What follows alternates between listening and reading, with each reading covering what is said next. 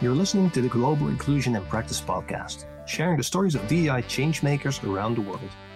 Vivian Aqua and Marjolein Vlug bring you behind-the-scenes stories and kitchen table conversations about the personal perspectives of DEI professionals, representatives, advocates, and allies, talking about what matters in this work and what sustains us in creating lasting change.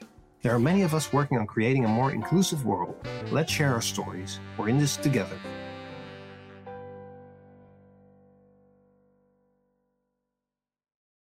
Welcome, Samet Akti, to the Global Inclusion in Practice podcast.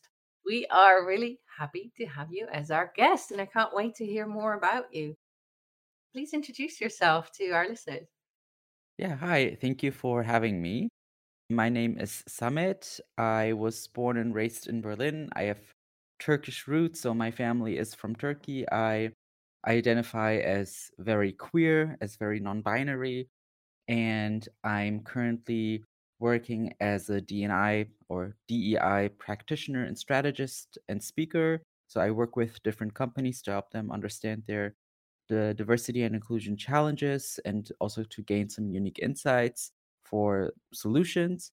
And I also currently work specifically for one company in the fashion and tech industry, and there I'm the principal for the D&I strategy. So I work with the business, with the leaders to embed accountability and embed initiatives to achieve the D&I strategy that we aligned internally. That would be a very short version of it. I'm also a big Beyoncé fan. I was at the Beyoncé concerts in Germany last week. It was amazing. Why do you have to hurt my feelings? Because due to this, I broke my ankle and I could not attend Beyonce. And I love it that you are a Beyonce fan, but at the moment right now, I'm feeling a little bit mixed feelings. So But you know just what? I wanted to have share to I that. have to challenge that. A broken ankle should not hold you back from seeing Beyoncé. I tried my best to find wheelchair positions and they were all sold out, unfortunately. So I really No. did my best. Yeah, I really did my best. So I get Oh it. no. But I do want to say that Beyonce or those who are organizing these events, you need to think about adding more space for people with temporary immobility or permanent immobility because we are Beyonce fans too. Just putting it out there. Yeah. How many were they? Not that many, There were apparently. no. It was just like maybe 5% or so. And afterwards, when I saw the concert, I was just like, I could have easily been dropped there or left out there. There was so much space for me to be present, but unfortunately, I couldn't be present. And it was just like 10 minutes from where I live. But yeah. So much I'm work to do, so sorry. much awareness to raise, and so much of Beyonce to still see. But continue. Sorry. Well, that was it. It was amazing. It was an amazing concert. So I'm very sorry you missed out. But she will probably tour again. So She I'm has to. crossing my fingers. Yeah, she has to, right? I do have a question though, because you introduced yourself with your identity, but I was missing one thing, or maybe other things, but this is the thing that I was missing is your pronouns. What are your pronouns? Yeah, that question comes all the time because I also don't have it in my LinkedIn. And it's an interesting question.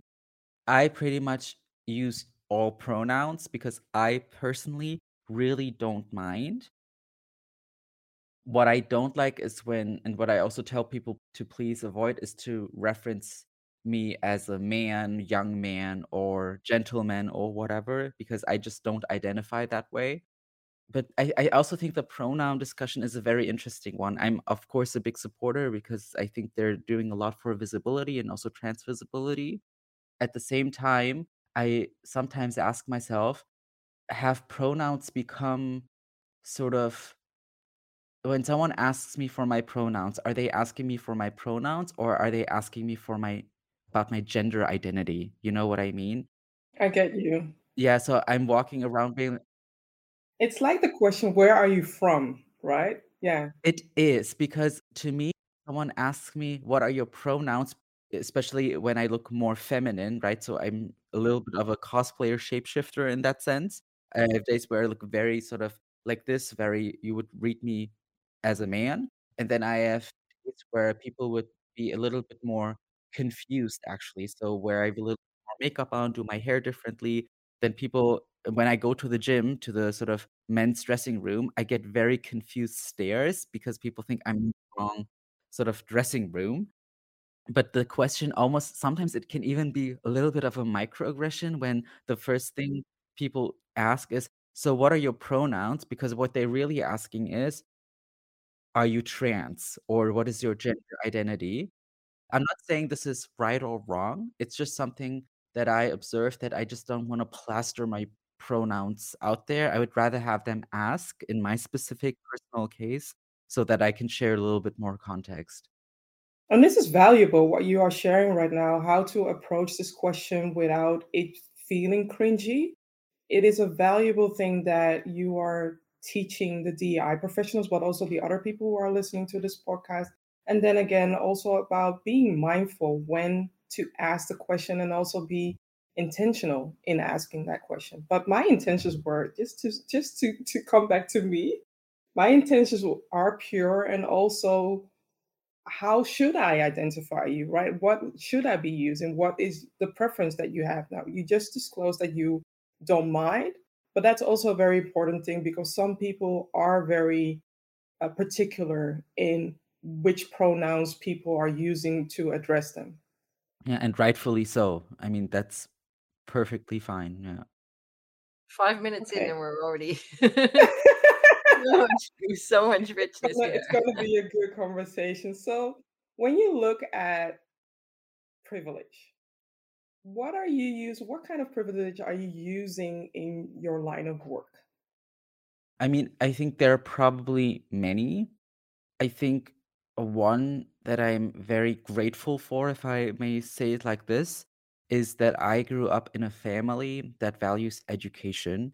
So my mom always used to say, knowledge is power. And I think what she meant by that is, especially given her background, where she didn't have that access to education and opportunity as much as I probably had, is that knowledge can open you doors. So going to school, finishing school opens you doors. Studying, getting a degree opens you doors. And she was always very adamant about making that a point, and that helped me growing up to really internalize this and also understand, no, you know what, education, it is important, and it did open me a lot of doors. So I went to school, I studied, I got my master's degree, and that did open me a lot of doors. And I also realized that I come from a background or a household where I had that opportunity because my mom and my parents and my whole family made sure that whenever I needed to study, that I had the room and the chance and the time to actually focus on my studies. And so I was very supported, and I think that got me to where I am today to a big degree. Thank you for sharing. Beautiful to hear you recognize that. Be grateful for that. That's a privilege. And that might be something that others listening realize. Hey, wait, that's a privilege I have too. What's your looking at your DEI work, aren't you? What is your specialty? What's your flavor? So I love the question because I feel like D&I professionals are supposed to do it all because we're talking about the topic of discrimination and oppression and sort of should not follow this hierarchy. But I actually disagree with that because if you work or if you hire a lawyer, an attorney, right?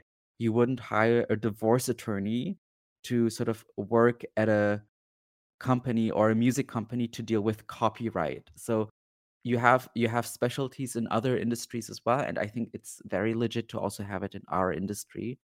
And so when it comes to me is I always like to say that my focus is the concept and the idea of structural discrimination and the way it plays out and structures our society. So our culture, our social norms, our institutions, our governments, but also our individual actions. And this concept, I basically use it as a framework to review different dimensions of diversity, learn more about them, and then based on that to create sort of meaningful initiatives for more equal outcomes. And so my specialty, so to say, is that, but I've also focused a lot on sexual orientation and transgender identity, but also on race and ethnicity. And I think part of the reasons why is that I live at that very intersection myself. So I have Turkish roots, my family is Muslim, and I also identify as queer. And I feel like just naturally, this is sort of where I also bring the lived experience and where I happen to specialize in, so to say. I love that how you are educating us as well and bringing in that whole intersectionality aspect as well.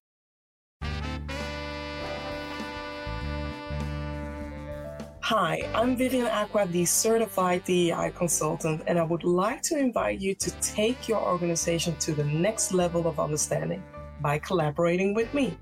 I specialize in helping organizations amplify their DEI initiatives and foster an inclusive environment. Reach out today to learn how I can help your organization unleash its hidden potential and create a culture of belonging. When you look at your DEI line of work, what matters to you the most?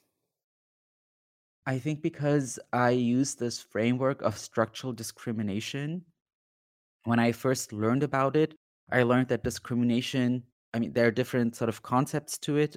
People structure it differently, but one that I found very useful is that structural discrimination is sort of composed or is made up of three components. And that is the cultural component, the individual component, and the institutional component. And it's basically three big things, right? But what I noticed is, especially in companies, that work or anti-discrimination work often only scratches the surface and focuses only on the individual component, right? So what can we do? How can we become better allies, for example? And I feel like this is always a very prominent question, but at the same time, it is only a third of the equation. So we just also have to tackle, hey, how do we sort of navigate and minimize discrimination also in our culture, in our representation, in our social norms, but just as much also in our institutions, in our companies, in our governments, through the processes and policies that we have that might be biased. And so what matters to me most is to have that balanced approach and not to overemphasize the individual component, so to say. And the reason for that you are mentioning it, do you think that there is more of a individual approach happening right now? I'm asking it out of curiosity. Yeah, I think so. I think sort of whenever I'm on panels or whenever I sort of am hired to speak at a company and do briefing calls, then one question that always comes up that people are interested in is what can we as people do? How can we become better allies? So this idea of allyship is very, very prominent. And I mean, rightfully so. That is sort of the go-to solution for individual discrimination. But companies can do so much more. Governments, institutions can do so much more to sort of mitigate discrimination, one through the cultural lens, but also through actually reviewing the way they generate profit and the way they sort of the way they make money essentially, right? So like let's take a beauty company for example. Of course, it's important to have allyship among the employees, but a beauty company must also look at how do we generate profit, sort of what kind of skin types, what kind of skin colors do we cater to? Is our shade range inclusive? They There's should be so taking much. notes from Rihanna. Exactly. I mean, Rihanna, I think that was the breakthrough, right? She launched these 40 shades of foundation when she launched her brand. And every brand after that, I'm a big beauty sort of fan. Exactly. Every brand after that, if they didn't have a shade range that it was sort of from one end to the other, no matter how many shades there are in between, But if the shade range wasn't inclusive, then the customers would really hold them accountable. And this also shows the demand of customers that there's an appetite for inclusion there as well. Yeah. Thank you for bringing that up. I love how you have so much vision in what you're sharing. There's so much insight and so much of your own. Like, this is what I see. So I'm seeing a bit of your flavor in that too. And I would also love to find out more about what you feel that you are really great at. I think when I learned about the topics of intersectionality and structural discrimination and sort of their complexity years ago, that it was really important to me to break these topics down in a way that they are digestible and clear and easy to understand to everybody. Exactly. And I actually have a comms background. So I have a master's degree in business communication. So I never wrote sort of exams, but every time we had sort of our exam was always to give a presentation about a specific topic. And so that degree really helped me to sort of deliver content to an audience in a very well structured and clear way. And this helps me nowadays a lot whenever I'm hired as a public speaker to make the topics of intersectionality, structural discrimination, and so on to make it very tangible, causing a lot of aha moments. And then, if I may say so, kind of nailing the perfect balance of seriousness due to the topic, but also giving it a lightness and humor. So I always say whenever I do presentations about structural discrimination, for example, I always find a chance or opportunity to make people laugh. And I think you kind of have to see it for yourself because it might sound like, okay, I'm making fun of a situation in an inappropriate moment, but it's actually not. So I've sort of find that sweet spot, have found that sweet spot because I think I actually love public speaking, moderation, standing on stages. That is sort of my second passion. In German, we say Rampensau. It kind of translates to stage pig, I guess. It's just people who, like, really like to stand on stages, who sort of have s I feel comfortable on a stage. I also love making people laugh. And so whenever I do public speaking, I bring that flavor in. I bring in a little bit of that stand-up comedy special to the work that I do. What does that bring you to be good at that? Sorry? What does that bring you, being good at that, being great at that? What's in it for you? I think I seriously love making people laugh. It just brings me joy. So it really is kind of my second passion. Sometimes I feel in a second life or maybe in 10 or 15 years, I will be a stand-up comedian or something. I love writing jokes. I really wanna write D&I stand-up special and sort of tour it for different D&I, practitioners with it. I have, like, 2 jokes at this point, but this is something that I find a lot of joy in because we're dealing with a very emotional and heavy topic, and being able to laugh about the work that we do and sort of what also frustrates us about the work can be very, very relieving sometimes because we share a lot of the same experiences working with specific stakeholders, working in a society or a context that doesn't always set us up for success. And I love making myself laugh also. Sometimes I'm also the only person who laughs at my jokes, and I've accepted that, and that's fine. That's also good. But, the audience tells you what works and what doesn't. So, yeah, I don't know, maybe in 5 years, I'm at a point where I will have this stand-up special ready. I've been talking about it for quite some time, but I've just never sort of written more than 3 jokes at this point. Yeah, I'm so that would be curious. awesome. That would Yes. be awesome. I was just watching Wanda Sykes on Netflix, and I don't want to give too much away, but she's really good because ever since doing this line of work, I have scratched off a lot of comedians off my list because of the jokes they are making are not funny anymore with this line of work. And with Wanda, she does a good job. And you mentioned so many things. You're mentioning the hardships of this work, but also creating digestible content, right? I often say that DEI is talking about DEI is like dropping people in the biggest ocean and setting and saying, okay, you have your vest, good luck, set you up.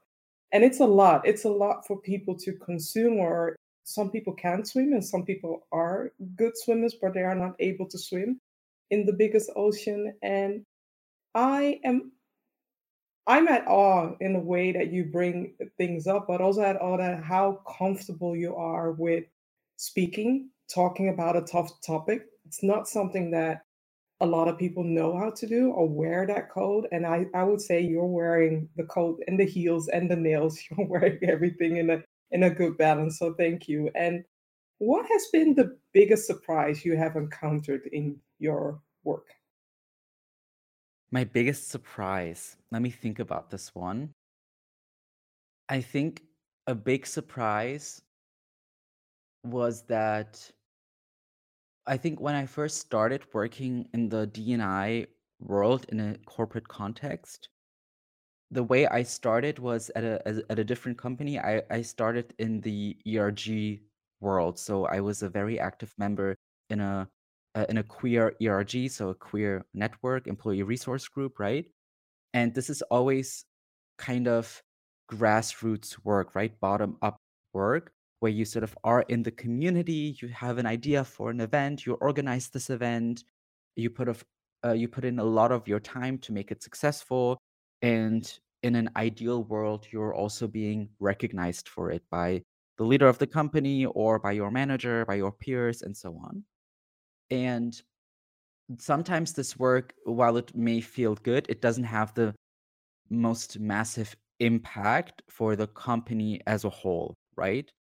And so when I transition to actually do a full-time D&I role at a company that is connected to top management support and to the right people who have the right information to sort of help you or help myself advance the D&I agenda and write a D&I strategy, I realized how incredibly different the experience is if you have exactly that, the connection to the right people who have access to the most senior people in the company.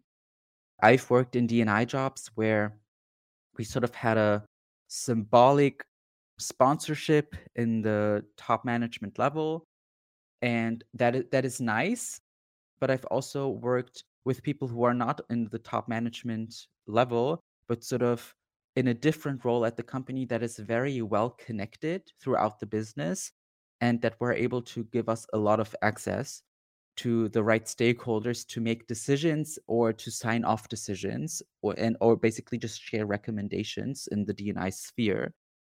So I think my biggest surprise was before I had those touch points, how big or the difference it makes to be connected to the right people and to have sort of allies in the right roles in the company.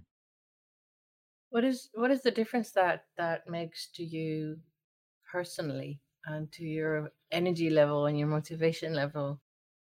I feel like it's a question of being set up for success, right? I think we can all relate to not being set up for success, whether it be in a D&I role or in a very different role. And sometimes when you feel like you are sort of doing a lot of work, but just it ends up falling into this black hole and no one really cares, and you're doing this on your own, then it can be very frustrating. It doesn't feel very rewarding.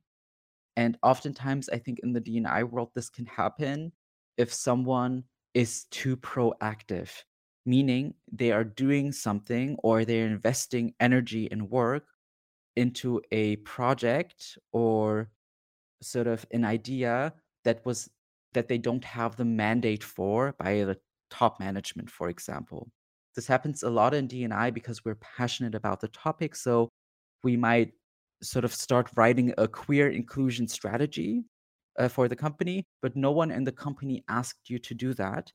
And I'm at a point, and I'm at a point where I wouldn't do this because I would spend so much time and energy and effort into writing this, but it would just sort of be like, well, yeah, no one really asked you to do this, so yeah, sounds important, but it's nothing that we need right now. Here's a So beautiful place on the shelf that you can put it. sorry? Yeah, exactly. So then Exactly. where do you put that energy? I mean, if you have the thought and you think, I would really want to do it, but I won't because it's not going to land anywhere except on a shelf. Where do you channel that instead?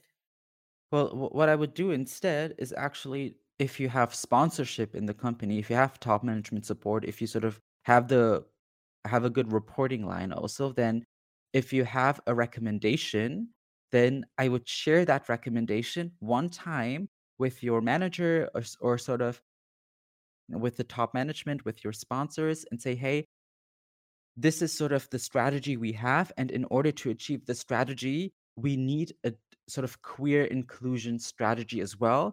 This is what it would be beneficial for. If we don't do this, this is what would be the risks. This is what could happen. And then it's up for the top management to decide if they want to continue with this or not. If they say yes, good. Then they give me the mandate and the resources and the influence to sort of build the strategy. If they say no, then I will stop right there. Sometimes it's okay to also challenge it one more time, but I will not go out of my way to convince people to do something if they don't realize the demand for it, because sooner or later they will. This is what happened in a lot of companies. There were so many people sort of trying to make D&I roles happen, have more awareness of D&I, but companies didn't care really until 2020. Black Lives Matter resurfaced once again. Many companies were called out for their lack of diversity, lack of inclusion, and only after hitting rock bottom, only after sort of being publicly called out, they decided to install these roles. And this is where we come in then. I would not pitch for this role. I would wait for them to realize this is what we need rather than fighting that fight and fighting for resources all the time. True. I get it. Hey, are you ready to rediscover focus, clarity, and resilience so that you can be a stronger change maker for diversity, equity, inclusion, and belonging? I am Marjolein Vlug. I'm a certified coach. And whether you're getting started in DEI or are further along in your journey, I can support you to take your work to the next level. With me as your ally, you can gain clarity on your next initiatives or career goals, make intentional choices, stay accountable to them, deal with the intensity of the work, and create real change. Let's talk. I'd love to learn more about you. Reach out, book a chat. With this job, a lot of things sometimes can be said that you can assume that it's personal, it's a personal attack, but what do you do to not take things personal? I've been asked this before, and my answer back then was I just don't. And I couldn't really explain why. And when I think about it more, I think there's a little bit of a contradiction there because at on the one hand, I say I cannot afford to take this personal because the work that we do serves a community, oftentimes a Exactly. community we belong to. And for this, we have to have resilience, right? So I cannot really afford to take things personal like that, especially in a corporate setting. Nothing is personal.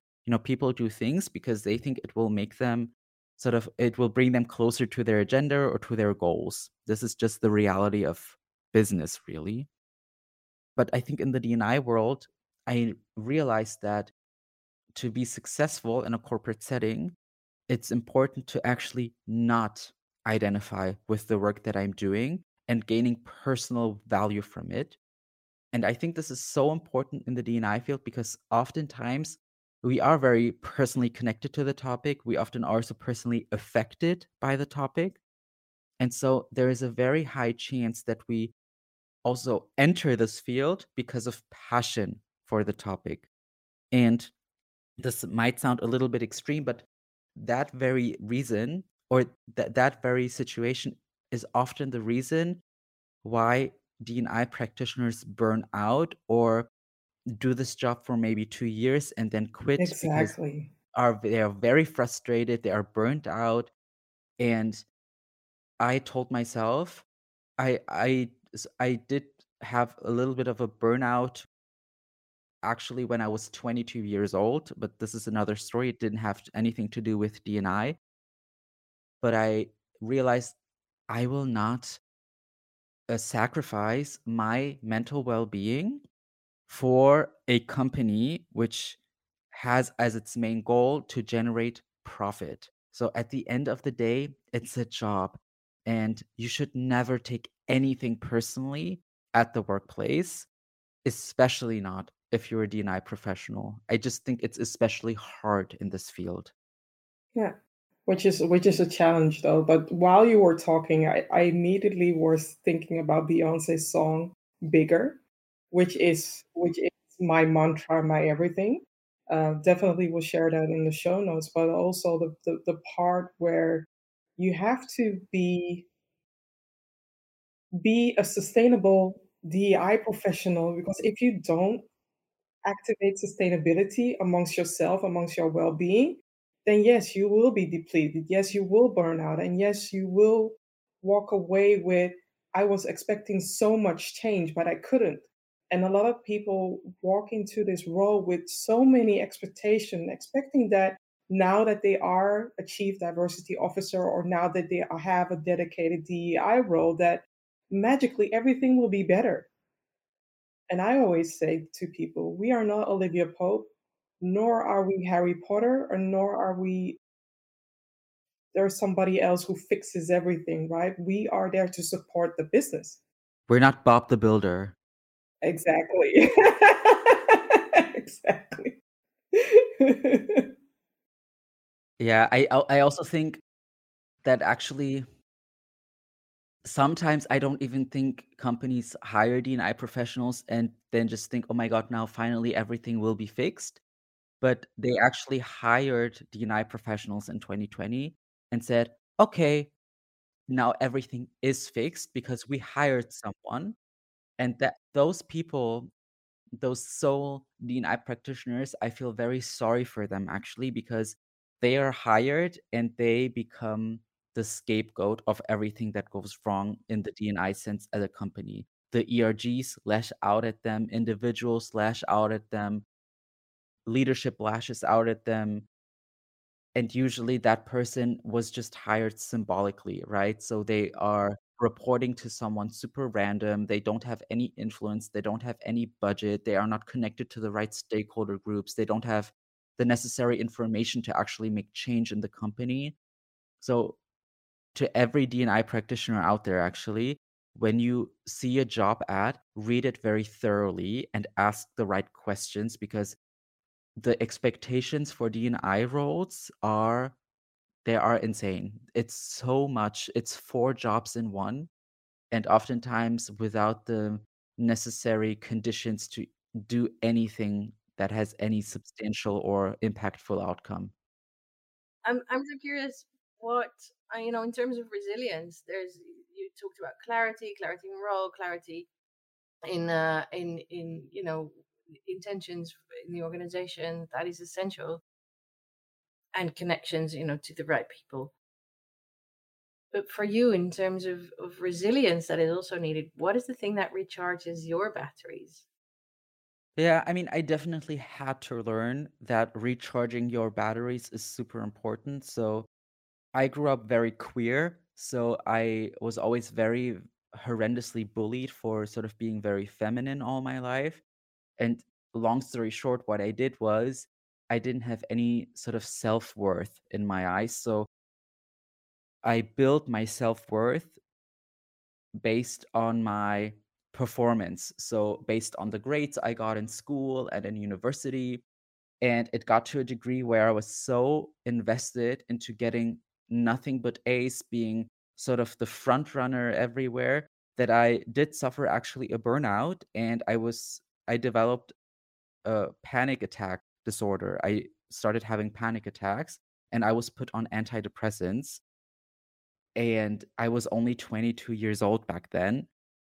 And it just goes to show that you always need to have a balance in life with everything, and especially with anything that has or that opens up even the tiniest possibility of you being over invested into something. And I think DNI is a very, very sort of common phenomenon, or a common sort of industry where people are being over invested and tend to deprioritize their own well-being, because we are doing this for the community, but the community doesn't benefit from you over exhausting yourself.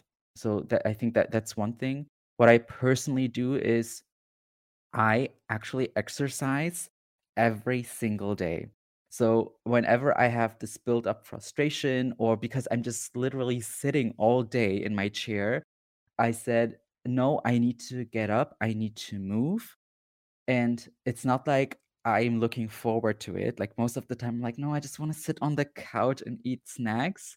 But I always go because there has never been a situation where I went to the gym and said afterwards, "Oh, I shouldn't have gone. Like, I regret this." It has never happened in the last, like, 10 years. And so I just exercise a lot, because I always like to call exercise sort of the natural antidepressant. I think I can say this because I'm actually still on antidepressants. I'm very happy with them now, but, having sort of the exercise part of my life is so, it really helps me gain perspective also. It's a good stress reliever for me personally. Unfortunately, I cannot do this at the moment, but kickboxing was my way of releasing challenges that had to do with the work, but also in personal life, right? And missing that, I have to find other ways to release that. But it's a very important factor that you're mentioning, that people need to find ways to release the tension or set themselves up for success by filling in their own cup instead of waiting till they are depleted. So I truly love that. And I am curious about, what is your dream?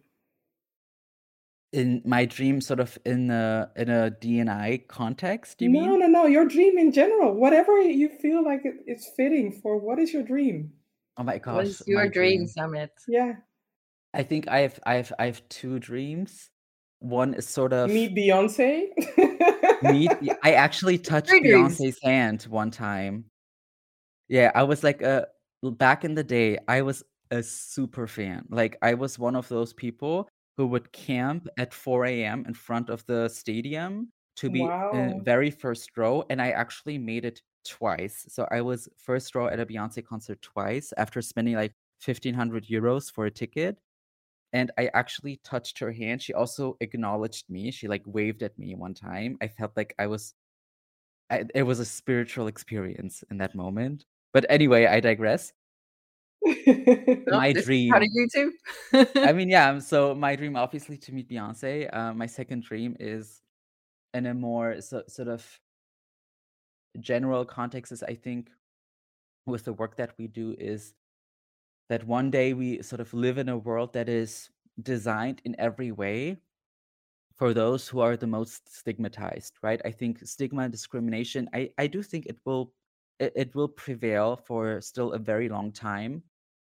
But what we can do in the meantime is we can make sure that we cater to those who are the most discriminated. Like, if the most discriminated person on this planet, whatever that means, if that person is set up for success, has sort of access to opportunities, can thrive, live freely, then it means everyone can, right? This sort of bottom up approach, seeing that world, we do see it in very little examples already. So when we look at like innovations like texting, for example, right? Texting was a technology that was invented, I think, by two deaf people for communication, but it was so accessible and it's so convenient that everyone uses it now, and we forgot that it was invented to sort of be more accessible for those who are the most discriminated when it came to written communication or verbal communication, right?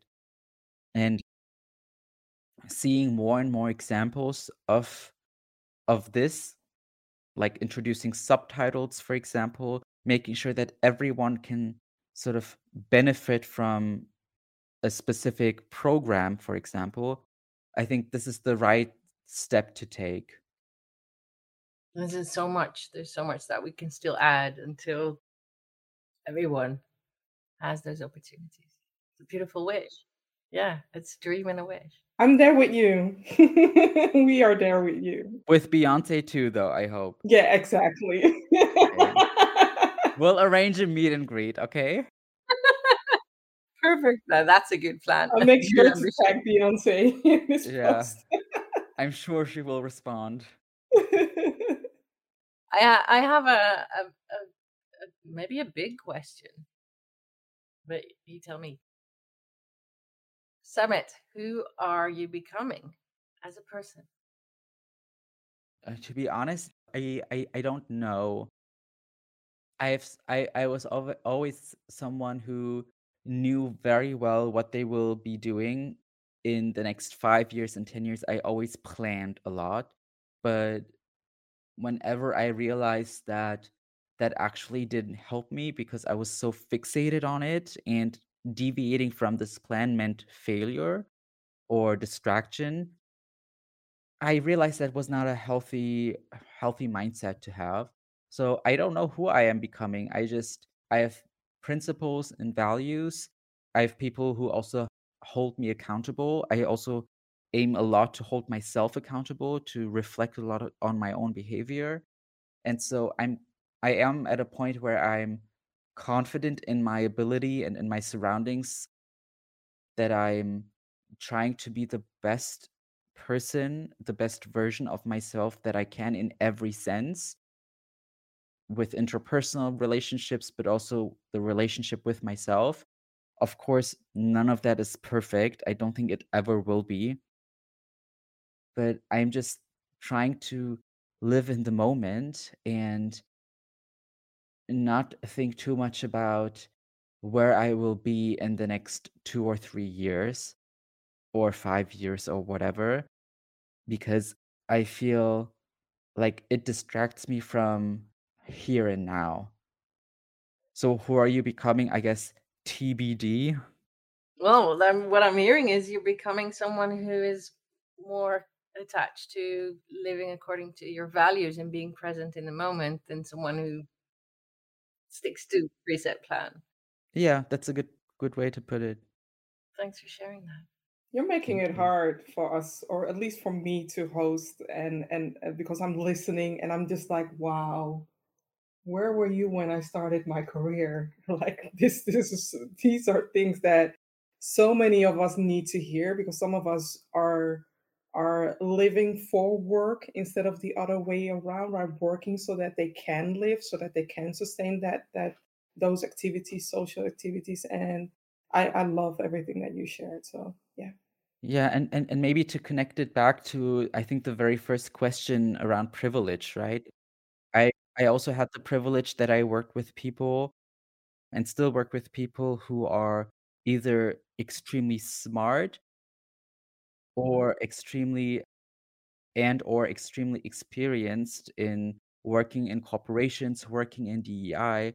And so I always had the privilege to learn from extremely smart people. And I think sort of when it comes to this D&I work, one person that I really want to shout out and that I also want to sort of recommend to sort of buy her book actually and read her book is Sarah Cordovano. I'm sure you We probably know know her. her. She will also be a guest speaker in the future seasons. So yeah. Amazing. Yeah, of course she is. I mean, that doesn't surprise me at all. And she will talk about this too, but Sarah also like wrote a book called DEI: How to Succeed at an Impossible Job. And it's exactly for those people who are the one person in the company doing DEI. And I think that should be one of the standard like books to read if you enter this field.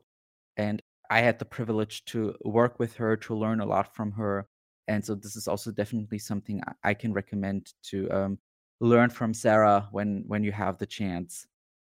You already beat me to the question, so maybe I need to rephrase the question that I have for you, and that is, Okay. what recommendation do you have when it comes to maybe a book? Well, you mentioned the book, so maybe I need to refer to audio or We've had music articles. recommendation too. Music, well, a lot of music recommendation, definitely Renaissance, right? So my recommendation is stream Renaissance by Beyoncé on Spotify. Yeah, so obviously Sarah's book, I think, is a good one. What I personally love to read actually are articles around DEI by Harvard Business Review. So they have very cool articles on all kinds of topics that I found very, very valuable. So I definitely recommend following Harvard Business Review, for example, on LinkedIn, or checking out their website. I find it very interesting. I will also, of course, shout out myself because I Of create course. content on LinkedIn too, on all things DEI. So I always, it might give you a little bit of a taste on how I package content and how I communicate this content around structural discrimination and microaggressions and queer inclusion and the likes. And a movie? A Or movie? TV Oh my God, show? I'm not a big movie watcher, actually. You know what I will recommend? It has not come out yet, so I have not watched it also, but I'm really excited about the Barbie movie. I think it's coming out in like I almost thought like, okay, is he going to share Barbie? But I was like, no, Here we Vivian, are. shut up. Yeah. Vivian, shut up. Yeah. I mean, when Why? this episode comes Why? out, I don't know, I feel like, I mean, there are a lot of, in the D&I sense, there's a lot of problematic stuff, of course, with Barbie, right? And sort of the legacy it has. But also, as this queer individual and the queer kid that I was, Barbie is also a little bit iconic, right? The pink color, sort of everything about it. So I am sort of also, maybe let's call it a guilty pleasure perhaps, but I am really looking forward for that movie and seeing it sort of come to life, really. I Let's like see. that. And definitely when this episode airs, Barbie is out. So it should be out maybe for streaming, by the way. So definitely. Imagine this episode coming out and the movie is just super problematic. Like, imagine the reviews are just like, don't watch this movie. Well, everyone just, who's listening to this who's watched it, Ryan send us a Gosling note. is in it, so I don't think that it would be that problematic, right? Let's This is my guilty pleasure. yeah, but- we will put a disclaimer in case that happens. Send us a note. Put all your comments and all your responses to the movie under this episode, so we can have a healthy discussion about it too. Exactly. Yeah. On as a very last note, a very last question. What is a personal heartfelt recommendation and an inspiration that you would love to share? I think I will connect it back to the one thing that we discussed, and that is this overemphasis on the individual component of discrimination. Because I don't remember where I saw this or read this, but there's one sentence that has become my motto, my sort of go-to sort of motto to do D&I work, and that is change systems, not people. And all that says is that stop wasting your time trying to convince every single person at your company that racism exists and that racism is bad, for example. But invest that very energy into actually changing the system that it guarantees more equal outcomes for Black people, for people of color, and so on. Because the individual component will actually almost resolve itself once the system and the policies and processes are set up in an inclusive way.